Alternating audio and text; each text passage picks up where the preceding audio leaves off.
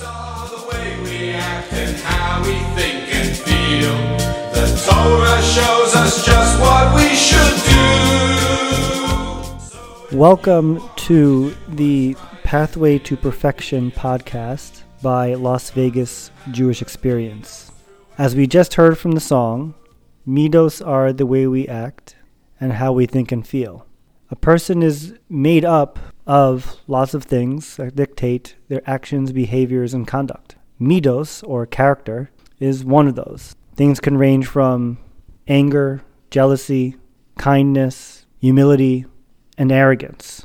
Given that we are made up of different character traits, or midot, which literally means measures, and we all have our unique strengths and weaknesses, everyone is going to be different. For some people, they have one type of challenge. For others, it'll have a different. For the third person, it'll be some combination.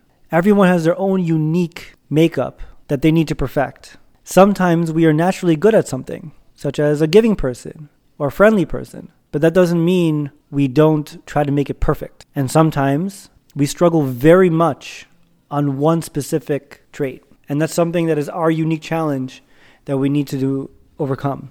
And the way we overcome that is by educating ourselves, the importance or the dangers of it, how it manifests, what are the underlying pinnings that guide and dictate these types of character developments, how to change our nature, how to change our perspective and focus when coming up with a certain situation, how to adjust our priorities. And through the study of Midot, we can perfect ourselves, or at least get closer to perfection, when we become more kind, when we become more giving, when we become more humble, less arrogant, less angry, when we become less lazy, when we open our ears to listen and close our mouths to speak, when we open our perspective of seeing people in trouble and figuring out ways to help them, not just turning away. Sometimes the situations are easier, and sometimes they're more subtle. Sometimes the manifestation of bad character can be very clear, such as when a person gets angry at their spouse and it becomes abusive or hurtful. But sometimes they're more subtle. It can be missed opportunities to be thankful or to help or to be compassionate or considerate. And over a long period of time, these small cracks and these small infractions can make the other person feel resentful, angry, they feel betrayed, they lose trust because they weren't thanked enough, because they weren't helped enough, because they weren't appreciated enough. And that can really erode a relationship, even though on the surface you can't notice anything. And through perfecting our midot, we will be able to find those situations and make the better choice, because we will improve in our humility, compassion, etc. So join us in our journey to perfection, our pathway to perfection, as we would say. Welcome. We will study the book Orchot Tzadikim that goes through various midos subject by subject. Let us start with his first one, Gava, arrogance or haughtiness. He starts, Shar Harishon, the first gate, Nidaber al midat hagava. We will speak about the trait of arrogance.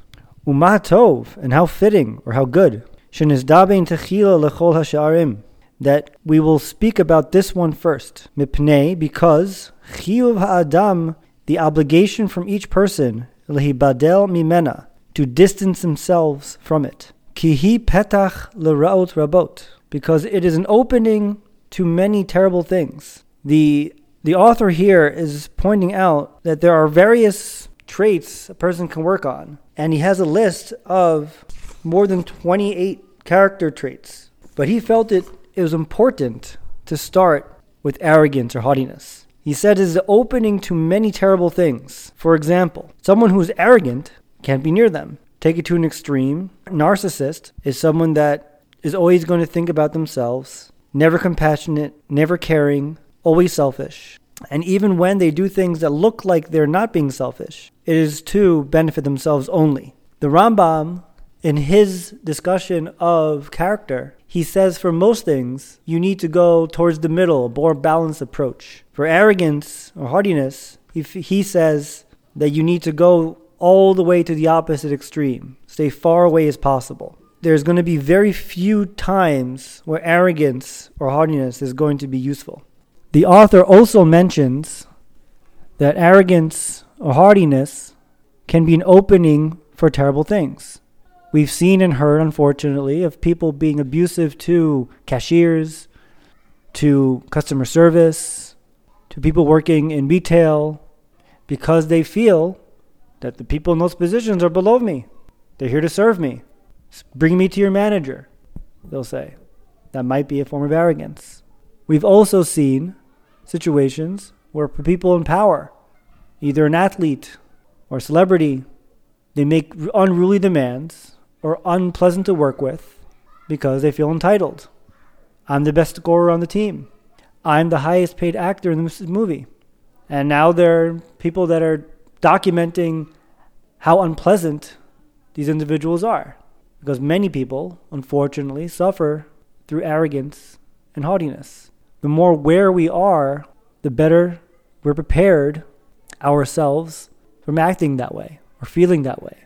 And the Orchot Tzadikim continues, V'lo re'inu, we do not see, kazot, this type of character, l'ra'a, that is evil, b'chol midot, like other ones. Just think of, in most pop culture, television, movies, books, the evil person, the bad guy, is almost always arrogant. The antagonist is almost always narcissistic in some nature, because we can recognize the evil in that.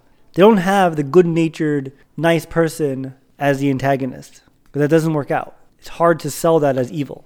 They're always going to be looking to gain the most, looking to get the most money, looking to get the most power, the most influence, looking to push people down, and other things like that. And that is how the story is driven. We can recognize that evil and point it out easily. So what do?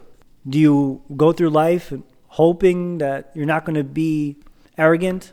Try your best. So he says, L'chein, therefore, tzarech ha'adam, a person needs to, leitchakem, to wisen up, le'hanhiga el haminhag haroi, to guide it to the proper way, ve'lidchot okta, to push it away, b'mokom she'ena re'uya bo, in a situation where it is not fit to be used.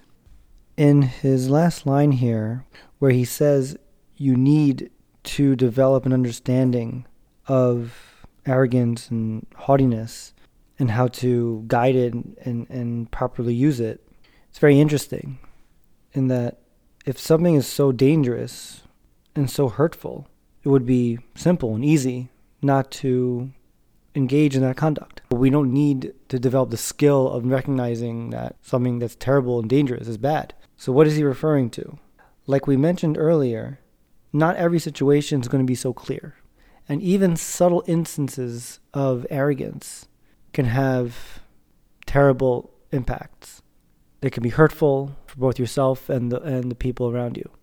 And we need to develop that skill that even on the subtle level, even on the micro level, we have an understanding of arrogance and haughtiness and all character. We try to develop them even to the most fine level. And then he says you must push it away in a situation where it's not fit, because there will be times, as we'll see, where elements of arrogance or not arrogance, but at least gava, to feel proud of your situation, of what you have, will be fitting and proper. And a correct understanding of when to use that is important. In the next lesson, we will see God's attitude towards people that have this negative trait and how it can impact our relationship with God. Thank you so much. Looking forward to seeing you next time in tomorrow's class.